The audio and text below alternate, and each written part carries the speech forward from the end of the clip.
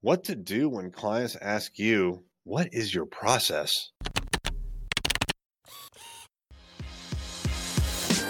Hey there, I'm Eric Olson. And I'm Kevin Daisy. Join us on our journey to building a $100 million company. What is happening? This is Eric J. Olson. We recently got asked by a client, hey, what's your process? Like, I need to understand how you arrived at what you guys arrived at. And on the one hand, on the surface, it's like, okay, I get it. You're curious or whatever. But on the other hand, it's like, well, I mean, you hired us because we're experts. So what I don't necessarily want to do, what the team doesn't necessarily want to do is like have to justify like every like piece of data and decision that we make, because there needs to be a level of trust that you hired us because we're the experts and we're going to apply that expertise for you. So it's rare that we get asked this. Matter of fact, it's this may have been the first time. So what do you do in a situation like that where you're like, do we need to answer this? Well, yeah, you need to answer it. And here's how we handled it. So we didn't go into super low level data like, well, we picked this keyword because it has a ranking of this and a competition of that, and your competitors are doing blah, blah, blah.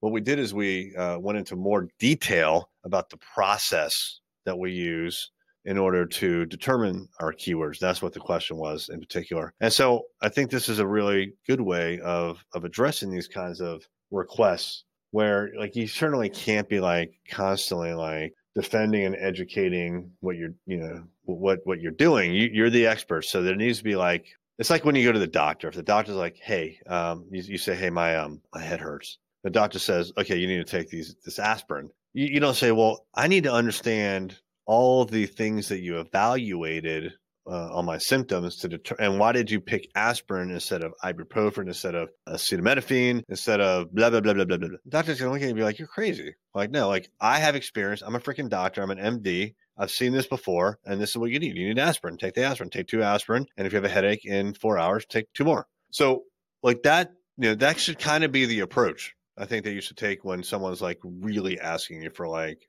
detail. Here's an overview of the process. Now, hopefully that's going to be sufficient for a lot of people.